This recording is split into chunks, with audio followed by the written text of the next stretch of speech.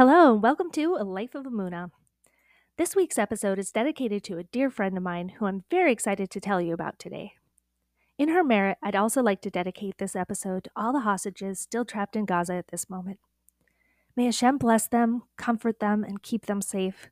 And most importantly, may Hashem please bring them all home immediately. In the last episode, I mentioned that I'd finally decided that I wanted to go through an Orthodox conversion, and I was committed to not stopping until I figured out what I needed to do to get started.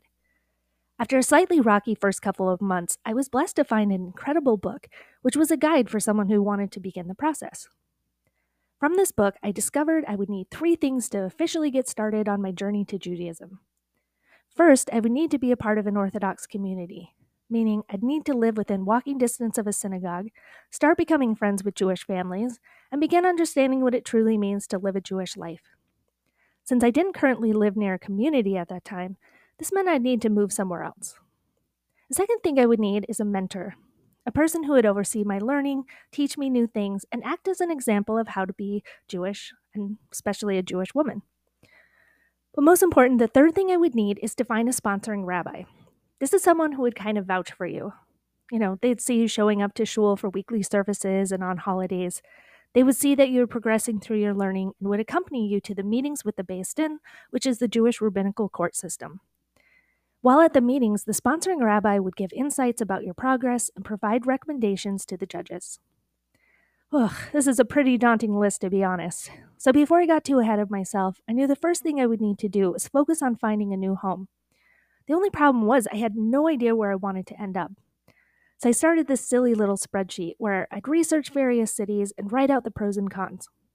And then I'd list statistics like housing prices, what the job market was like, how big the Jewish community was, and even things like what the weather was like.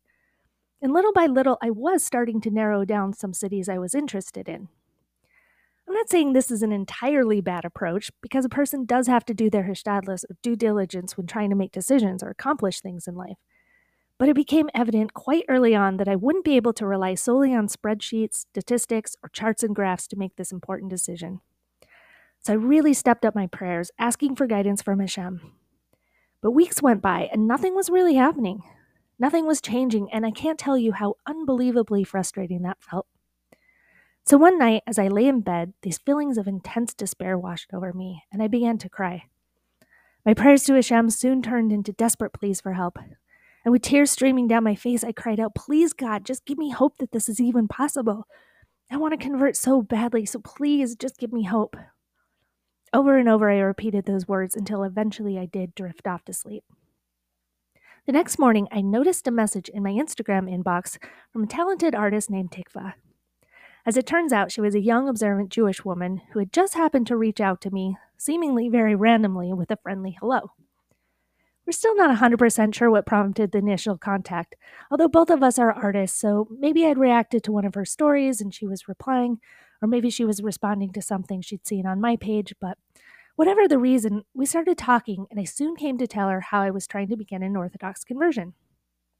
I'll never forget the beautiful way she responded. She didn't reject the idea or question why I'd want to do something like that. Instead, she said, "Oh, that's great. Do you want to learn together?" I was overcome with joy at the possibility of having a real Jewish friend who I could finally talk to.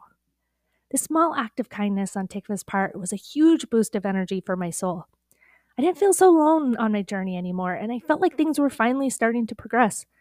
I was hopeful, and I felt strong enough for whatever lay ahead.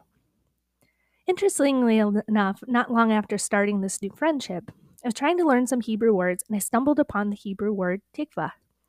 I immediately recognized the Hebrew letters from my friend's signature on her paintings. When I discovered that her name meant hope, my heart literally skipped a beat.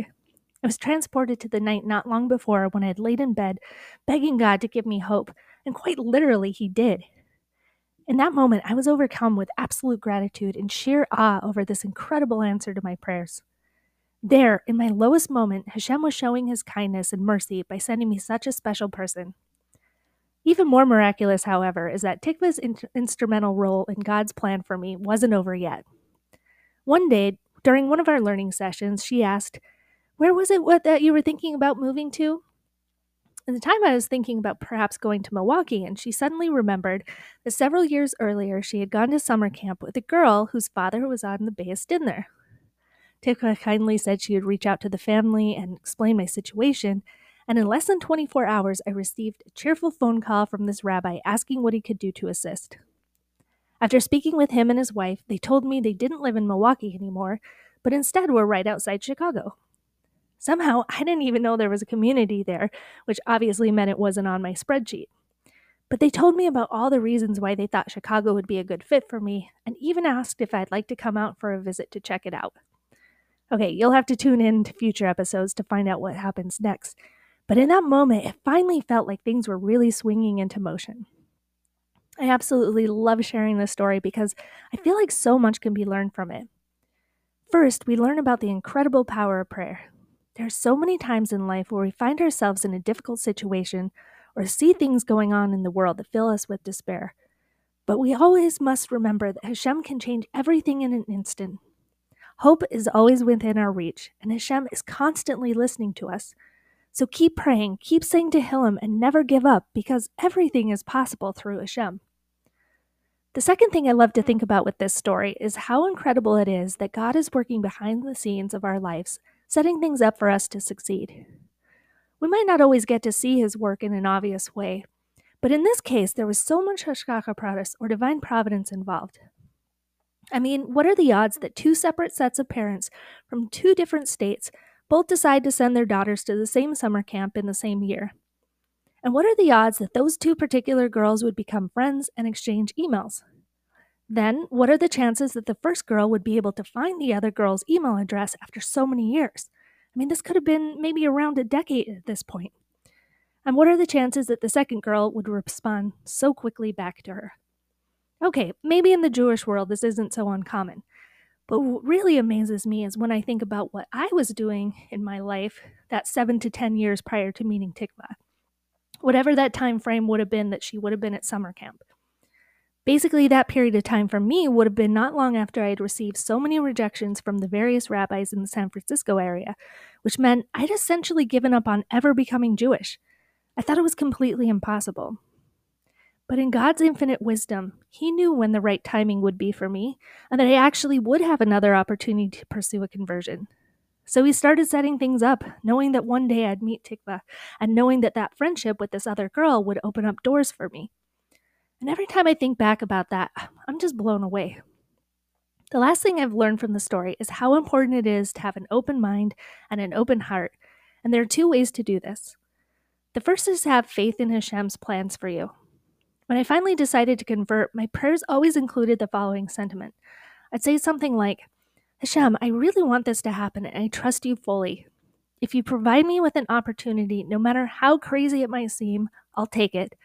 So please, just guide me as you see fit. Having this mindset of bitachon, or trust in Hashem, and being open to Him, has unlocked so many doors for me. The second way to be open is to realize that we might be the person Hashem decides to use to fulfill His plans. For example, in this story, Hashem arranged mine and Tikva's lives so that we would meet in this very specific moment in time. But in order for things to progress the way that it did, it was Tikva that needed to have an open and receptive mind to Hashem's guidance. And because she was open, she was inclined to speak with me and to be friendly, and she was inspired to learn with me and ask questions and help me make connections. Not everyone would do that for a complete stranger. So I guess what I'm trying to say here is get ready, because you never know when Hashem might take you down an unexpected path, or perhaps you might be the messenger for one of Hashem's incredible miracles. And that's what a life of Emunah is all about.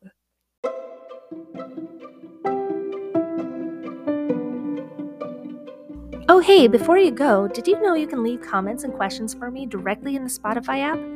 All you have to do is click into any episode, go to the episode description, and scroll down until you see the link to leave me a voice message.